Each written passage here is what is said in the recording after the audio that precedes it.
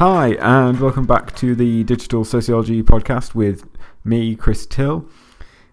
So this is a series where I'm conducting a series of interviews with people doing research around digital society and digital culture.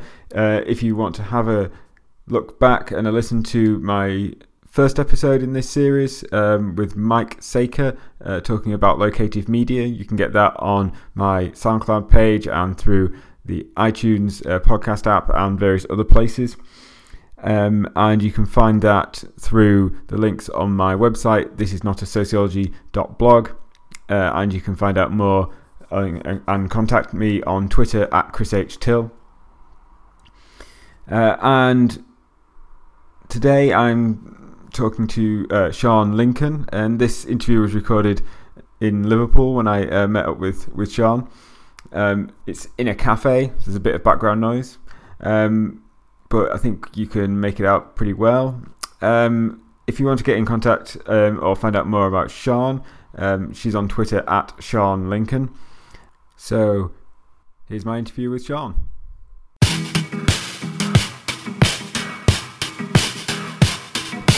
Okay, hi. So now I'm talking to Sean Lincoln. So hi, Sean. Hi there, Chris. Hi. So we're at the really lovely Fact Cafe, which is in Liverpool, which is kind of a cinema museum. Mm-hmm, yeah, it's like a multimedia centre. Yeah. Which so this is lovely. So hopefully there won't be too much background noise here, but I think it'll be okay. So I'm talking to Sean, who's a senior lecturer at Liverpool John Moores. Yeah, at Liverpool John Moores University. I'm a senior lecturer in media studies currently. Yeah.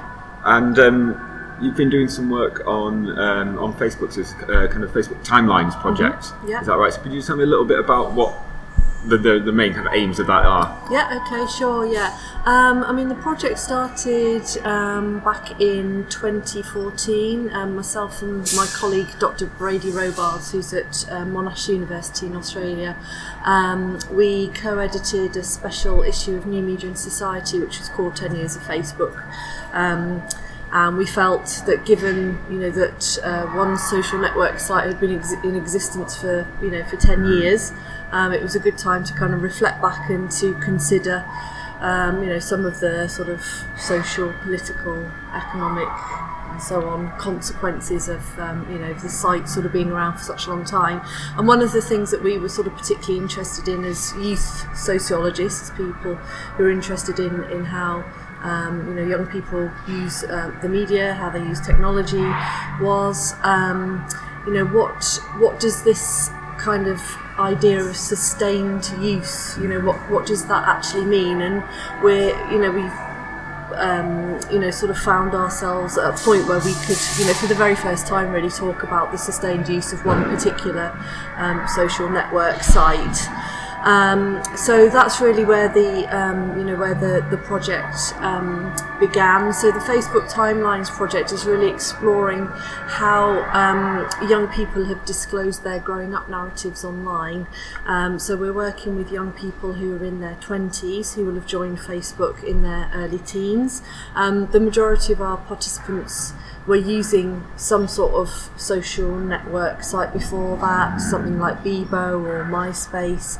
So they had a sort of a history, if you like, of using this technology, and then had graduated to Facebook in their early teens.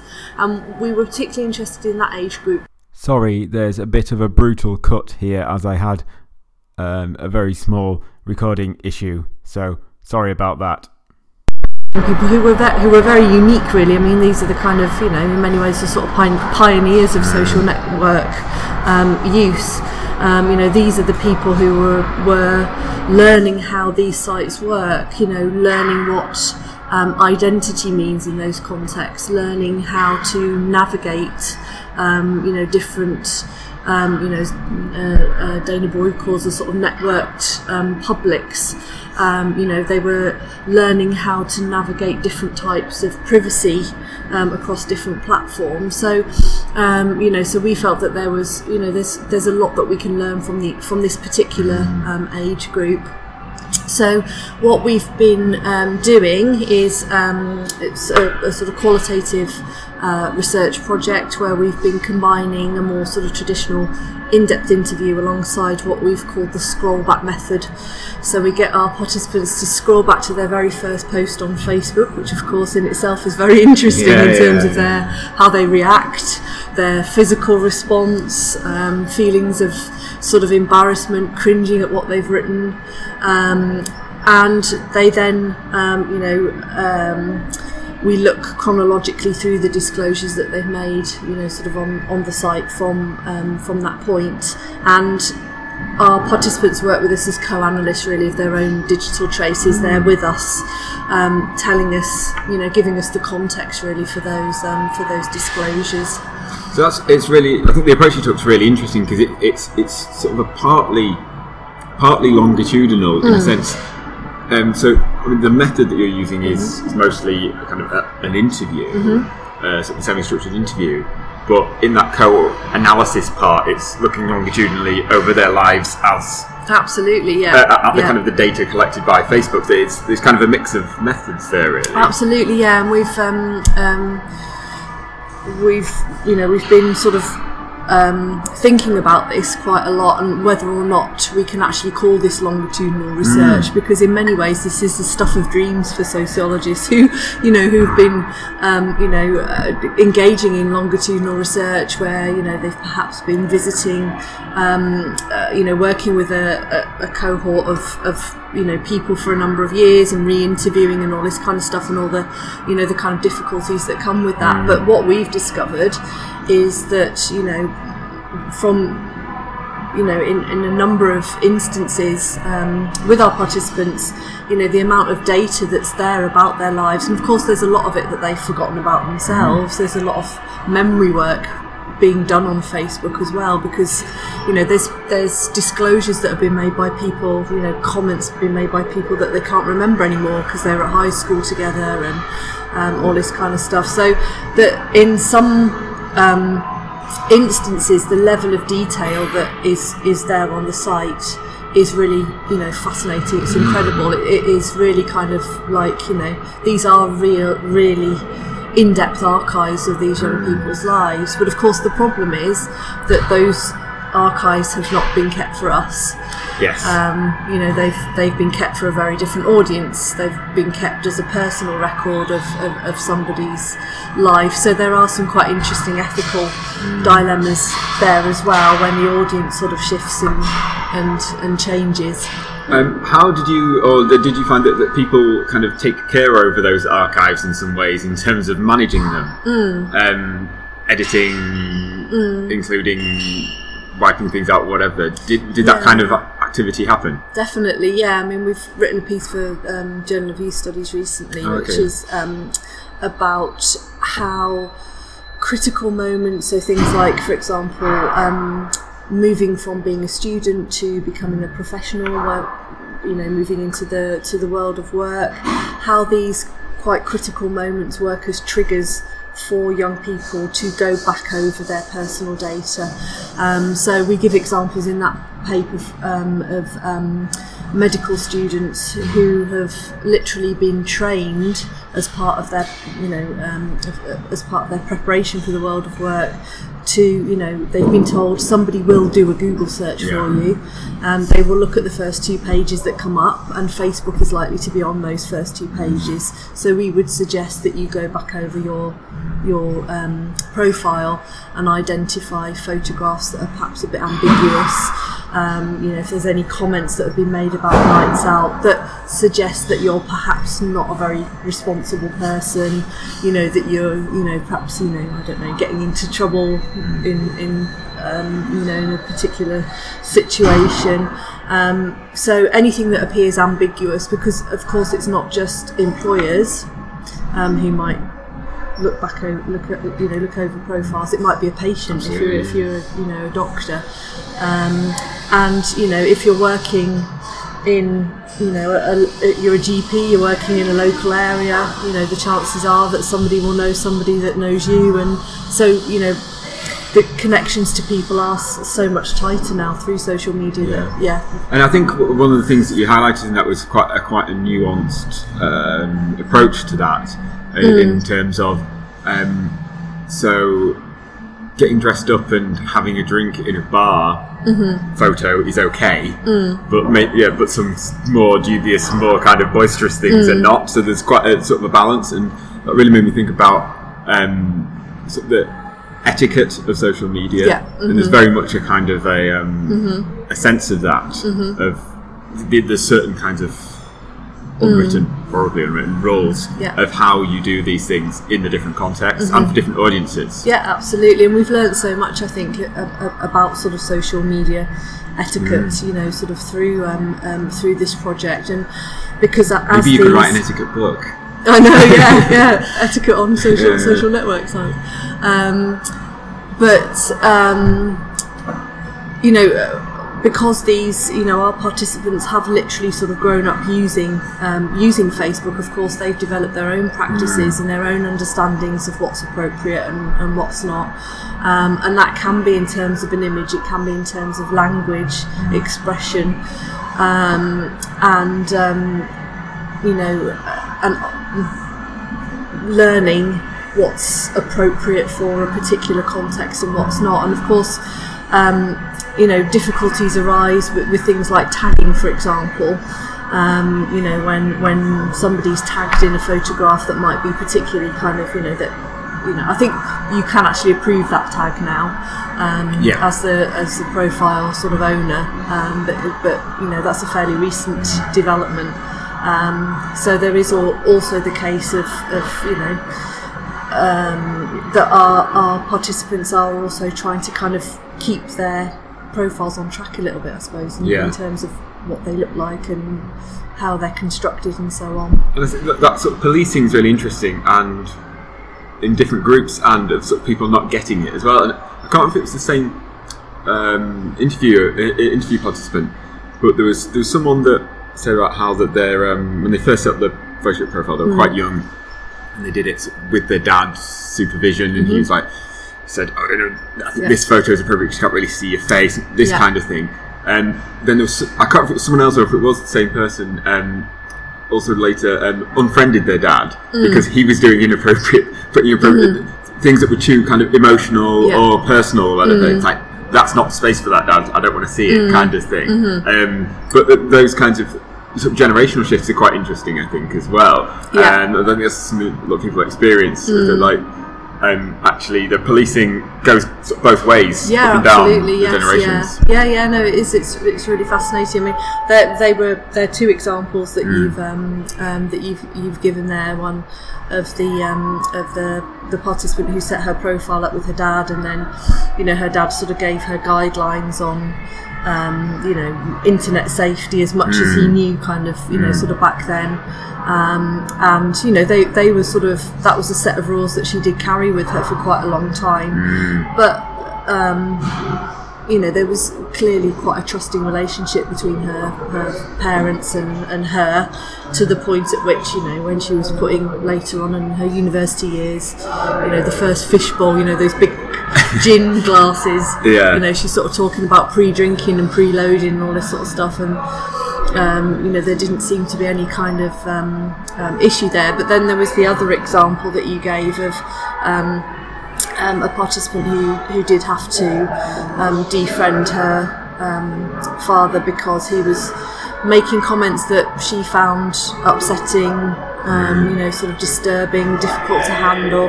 And this, I think, is a really kind of interesting example of, you know, how contexts have kind of collapsed down. Facebook isn't just this other world; it's very much kind of underpinning, you know, sort of how people are kind of communicating and engaging in everyday life. And we talk about this particularly in relation to romantic relationships and this idea of going Facebook official. So, you know, if you're in a real relationship, then you have to make it official on Facebook. But what's, you know, and of course, you know, we get a little laugh whenever we talk about this at a conference or whatever. But there's some really interesting discussions from our participants about the sort of backstage work that goes on before that declaration is made, sort of on the site.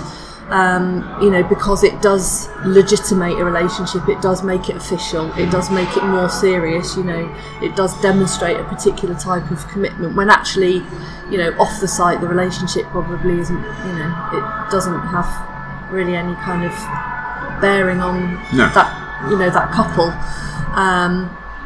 But the fact that it's been shared on a social network site, on a public platform, but there have been discussions between a couple about whether or not this is the right thing to do, and sometimes couples don't agree on that. One person will be very public about that, and somebody else might be quite guarded. Yeah, I think you talked about some cases, or a case where one person put it that they did, and another didn't, and hadn't, but also. That seems to be kind of connected to this notion of shadow post mentioned. Could you say something about that? Yeah. I mean, we're sort of really interested in how, particularly if there's kind of I don't know if disagreement's the right word, but there's a kind of different level of exposure of a relationship by two people who are in a romantic relationship together. One who's very upfront, tags that other person in every single post, is in a relationship with that person, and so on. So it's very clear. Whereas the other one is just they just are not interested in that level. Of exposure. So, but we also felt that it's not always that black and white. That there's always these kind of,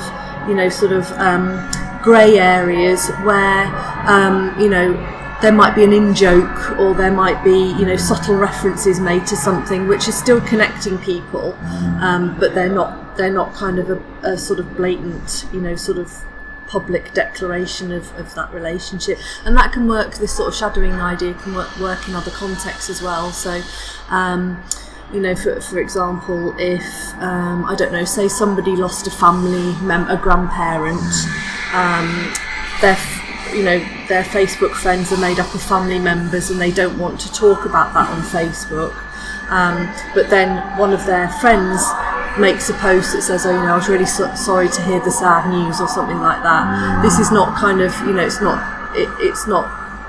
obviously flagging up that particular event, but it's kind of, it's sort of shadowing, and marking out that something has happened, but doing it in a sort of slightly more subtle way. So we're sort of playing around with that idea a little bit, but it's thinking about the kind of, the nuances and the layers and the, the sort of complexities of communicating really on social network sites, and thinking about sort of appropriateness and so on. I think that's a really interesting idea, and I think that really does work, and it's also a kind of a way of producing a certain kind of intimacy in an open space, because it's like, if you don't get what we're talking about, then you're not part of the group or this relationship. But I think it also connects to, I remember seeing a presentation that Mark Zuckerberg did, I think it was last year, talking about the different levels of the Facebook family, the Facebook wall, the Facebook groups, Facebook Messenger, WhatsApp, Instagram, all these things, and how they play different roles, and they're almost for different groups and for different purposes. And I think that seems to be something that actually, particularly probably younger people who are on all of these things, do that quite in quite nuanced ways. Actually, there's certain things that's appropriate for your WhatsApp Messenger group. There's certain things that are appropriate for a Facebook post. This kind of thing, and that's almost kind of a bridge between that. No, that's absolutely right. I mean, I think so. If you say happy birthday on the Facebook wall to one of your best mates, that's a real faux pas, apparently. Oh, really? If you're going to say happy birthday to your friends, you either do it, if they're really close friends, you do it via Messenger, or you do it text message, WhatsApp. Or you could make a phone call and actually talk to that person, which is considered to be one of the kind of most intimate forms of communication. The phone call, now the phone call. So there are kind of there are very distinct narratives around what's appropriate and what's not, and also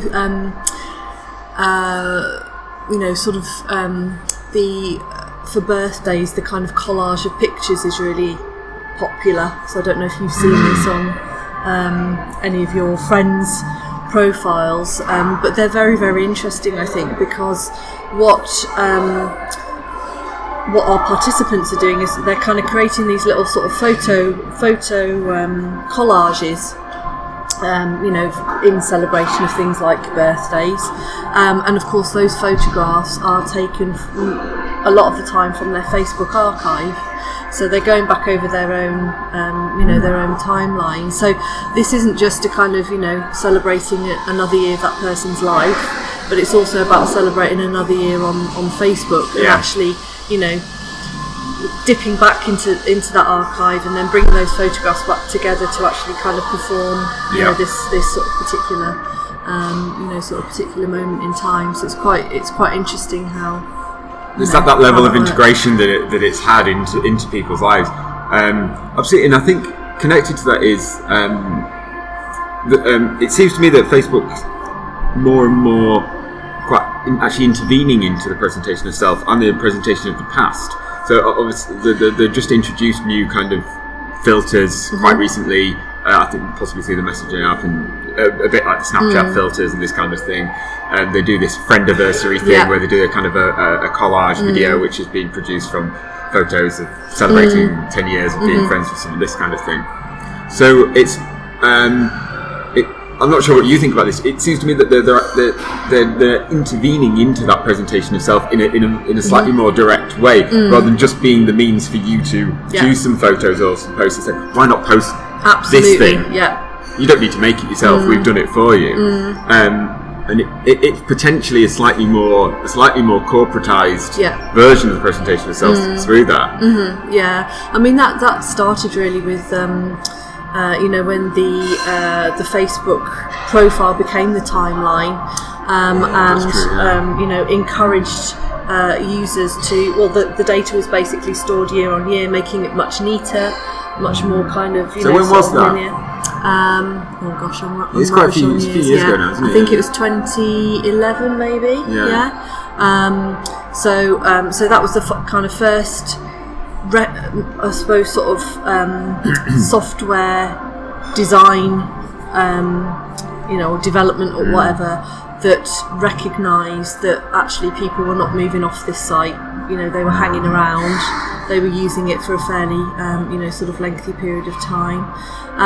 There was the year in review, which is generated at the end of every year to celebrate, what a fantastic year you've had, all these things have happened. And again, that's very much kind of drawing on sort of notions of nostalgia and, the whole kind of looking back thing. And then, as you mentioned, the look back videos for to celebrate Facebook's 10th birthday. So it wasn't just about celebrating their birthday, but it's about celebrating your time, sort of on the site as well. So that was a collection of images that also look back on your time, on Facebook. And then we've got the friendversary or whatever it is. It doesn't roll off the tongue. This doesn't quite work, at all, no. But only celebrates very particular friendships, depending on how many likes and things it doesn't do it for every Facebook friendship, as far as I know. No, it does. It seems to be. It's quite selective in of the sort of algorithmic, elements. So there's that. But I think you're absolutely right. Facebook has it doesn't. I would suggest that it's never really traded on the cool label. It's never been the cool place to be, right? It's always just been the place, this is just the place that kind of underpins all your other sort of social media use. And their marketing has very much been about nostalgia, about looking back, about the kind of archival capacity of Facebook, about connection, emphasising, the sort of idea that Facebook can keep you connected. Whatever's happening in your life, it will be there. And so it's always been about this kind of, that sort of, particularly the sort of nostalgia element. That's kind of interesting, really interesting actually. Like about it not really being cool. I've never really thought about that, but I think that's true. And it's almost a bit like more like seeing itself as like a public utility. You basically, you need us. It might not be as cool as other things, but you need us for that basic social interaction. And something else which you've mentioned, or you mentioned in the articles, as like an address book, and for contacts and this kind of thing. I mean, there were so many of our participants that sort of started off, well, I don't really use Facebook very much now. That was their kind of starting point. And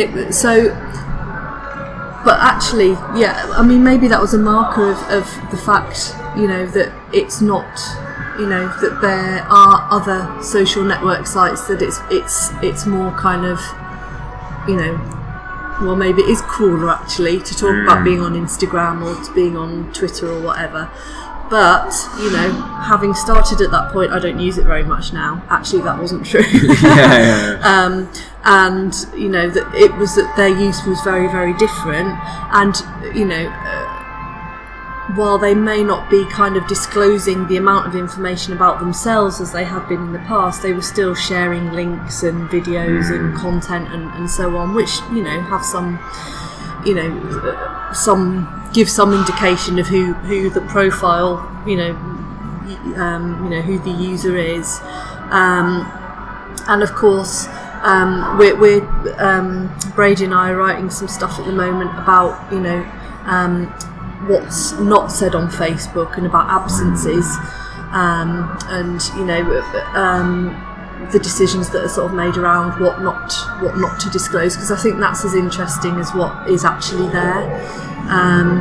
So we're sort of we're kind of thinking about about that idea of, well, okay, you might not be using Facebook anymore in terms of how you think about it, but there are still particular interactions that you have with the site that still indicate that you're an active user, but you're sort of disclosing in different types of way and so on. So I think there's some really interesting sort of stuff there, and also that while the participants might take Facebook vacations, as they like to call them, and deactivate for certain periods of time, the majority who have done that will reactivate their profiles at some point, purely because it's a contacts list, a photo album. We had participants who stored university work on it because it was just, they knew where to find stuff. Everything was there. So they were never going to, kind of think about deleting those profiles, even if their use was very different. So, whereas, sites like MySpace did, I think, become redundant. People just weren't logging into them anymore. It's kind of like this sort of, kind of desolate wasteland, the tumbleweed. You kind of get that imagery, sort of, in your head when you think about MySpace. And some of them had, I think, occasionally logged back into those sites, but Facebook was still very, kind of vibrant in terms of, What do you think is at the basis of that? The fact that it has persisted and is still kind of successful in that way?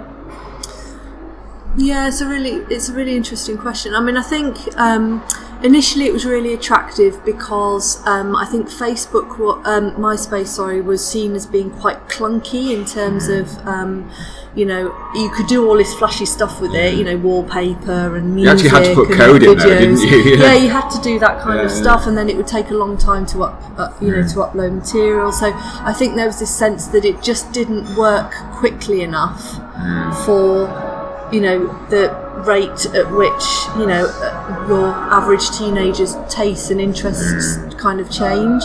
Whereas I think Facebook was very, you know, it had and still has a very generic kind of interface. It was very straightforward to use, but I also think that it was the timing as well. You know, I think probably, you know, the majority of our participants are accessing through a smartphone. They're accessing, you know, through a tablet, through an iPad, whatever. So I think there's also the fact that they could get at it very easily. A deeper integration into your everyday life because it's there all the time on the exactly phone. yeah they're not having to wait till they get home and, you know, go to a shared PC or go to, you know, use the laptop in their rooms, whereas with you know, MSN and all that kind of stuff, the access to it was perhaps more restricted in terms of kind of parental controls, other siblings using the technology. So I think it's a bit of both, really. You know, that the timing was very, very good, but also I think Facebook have been very responsive in terms of, you know, because I don't think that Facebook is much more sophisticated than it was when it started out in terms of its kind of basic functions. It can on do the surface, a lot more. it doesn't seem to be. No. So I think, you know, I don't. Maybe that consistency was actually quite a positive thing, that it kept, you know, it just kind of kept people interested. I wonder if what you've discussed, the aspect, the focus on relationships of all kinds, as perhaps one of the reasons for that. And this is what it made me start thinking about when I was reading your work. Because as you point out, that the relationship status is one of the key sort of biographical criteria, along with occupation and what you studied in this kind of thing. And it kind of made me think about, in the movie about Facebook, The Social Network, which obviously isn't necessarily an accurate representation, but it's like the relationship status, the idea of having relationship status is this kind of big moment, presented this big moment, and then the movie ends with him kind of looking over, sending like a friend request to his ex-girlfriend, which I don't think any of that's true, but it's like the relationship status is almost like the founding myth of Facebook, and that is so much stronger there than in something like MySpace. Like, I remember you could do a thing on there with like your top 10 friends, and this kind of thing, but it wasn't as much. Didn't seem to be as much about that. It was much more about music and what your interests are, I think. Yeah, and I think you know that you know, our participants have become more discerning about who their Facebook friends are as they kind of you know, they've sort of got older and their use has become, you know, sort of matured and so on. And I think that, you know, that the early Facebook use was very much about mimicking MySpace, you know, get as many people on as you can, you know, but it was about, I think probably about the kind of periods that they, you know, the moment that they were in their life, which was, you know, so age 13, you just started high school, you know, you want to be seen as being dead popular, and, you know, you're meeting all these new people and all this kind of stuff, and it's all really exciting. So I think it you know, the number of friends perhaps mattered a little bit more then, but a number of them have gone through these kind of culls where they're just kind of refining who their friend list is, and actually, you know, sort of thinking about, well, could that person be useful to me in the future? Is that person worth keeping? You know, it might be someone I met at Camp America 10 years ago, but you know, one day if I end up in the States, could that person be someone that I can hook back up with? So I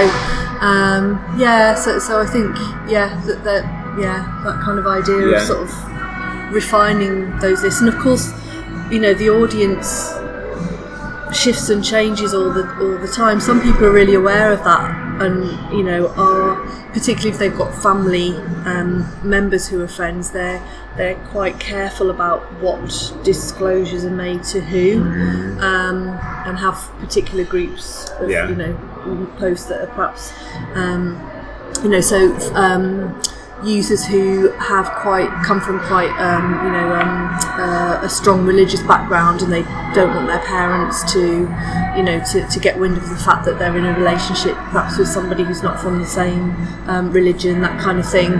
So there's some quite careful kind of management of those different groups. But I think also what there's a tendency to do is just to have those discussions somewhere else. Yes. And Facebook has become, participants would talk about, oh well, I don't talk about that there because my mum's on Facebook or my dad's on Facebook or whatever. So, they're doing that via some other social network site, because of course Facebook's just one of many sort of places where they're having this. And I think that almost quite kind of entrepreneurial construction of the self, and often in relation to employment, is kind of important. So I think in your work on relationships, people discuss that in terms of actively constructing a profile which is about, I think, their kind of music, their bands, and all this kind of thing, or as in with the case of doctors or student doctors that you mentioned as well, construct it in a certain way.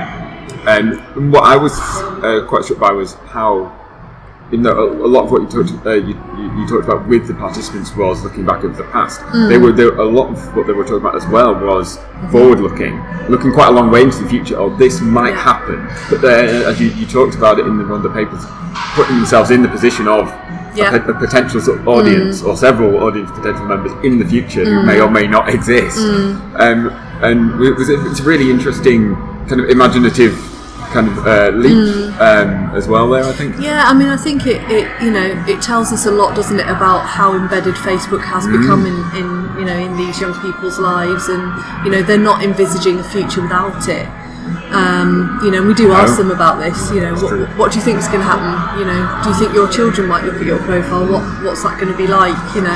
And it does slightly freak them out, because they are thinking about the future, but this is, and as you say, they are starting to think about other people, sort of looking into their profiles.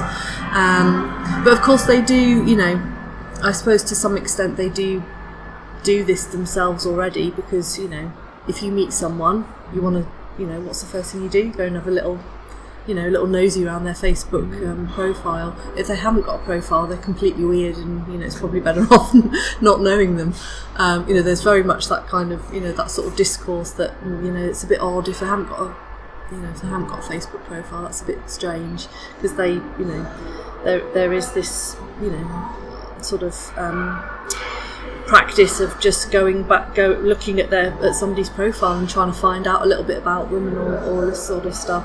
But as I say, what we're quite interested in is these kind of trigger points at which whereby they're sort of thinking, oh gosh, I should probably have a look back over that, and what if so and so sees that, or what are they going to think of me if they see that particular image.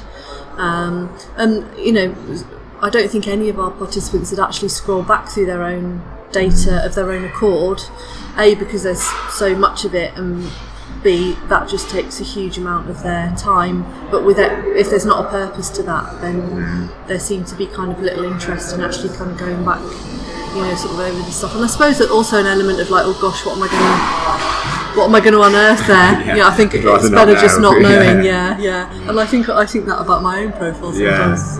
Going back to those early posts and just like, oh no, it's so embarrassing. But then this is it's going to be even worse for people kind of younger than us, who possibly their first photos would be ones posted by their parents. Rather, which we know how bad that can be when it's just coming out of a kind of a photo album in a cupboard. And if there's plenty of people who they post a scan of their babies before they're even born, so there's this kind of pre-birth sort of plenty of there's people writing about this stuff. It's absolutely fascinating. And of course at the other end as well of the spectrum, but I do kind of wonder, and I'm quite careful because I'm a parent myself, and I do occasionally post photographs of my son, but I also do kind of think, is he going to be okay with that? Is that okay for him? Because he will look back, and he's quite aware of what a Facebook profile is. For me, his dad are on our phones, just messing about or doing research in my case. He's obviously sort of quite aware of that. But yeah, it's going to be interesting to see how that how that works. And of course, Facebook was 13 this year, so people signing up at 13 this year will have been born into a world. So they were born the year that Facebook was born. Wow. So that's quite interesting as well, isn't it? So they are likely to have a pre-birth existence on the site. So I think there's some really interesting work to be done there. With that early, those early teens and perhaps their first years of using Facebook, and do you get access to your mum's profile there and then go back and see those pictures of you with a nappy on and all this kind of stuff, and you've just started high school, what's that going to be like? So so it's really interesting. I think quite bad. But there's people are still signing up. There's still there's I think over 2 billion users of Facebook now. I think 1.3 billion are active daily users. So it's still it's still significant.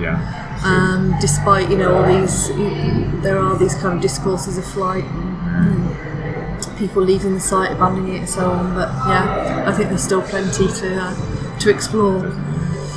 Great. Well, thanks for talking to me. It's been really fascinating. No, it's a pleasure. Thank you. And maybe you can catch up again sometime later on when you've got even further with this. Absolutely, yes. Thank you. Thanks. Bye.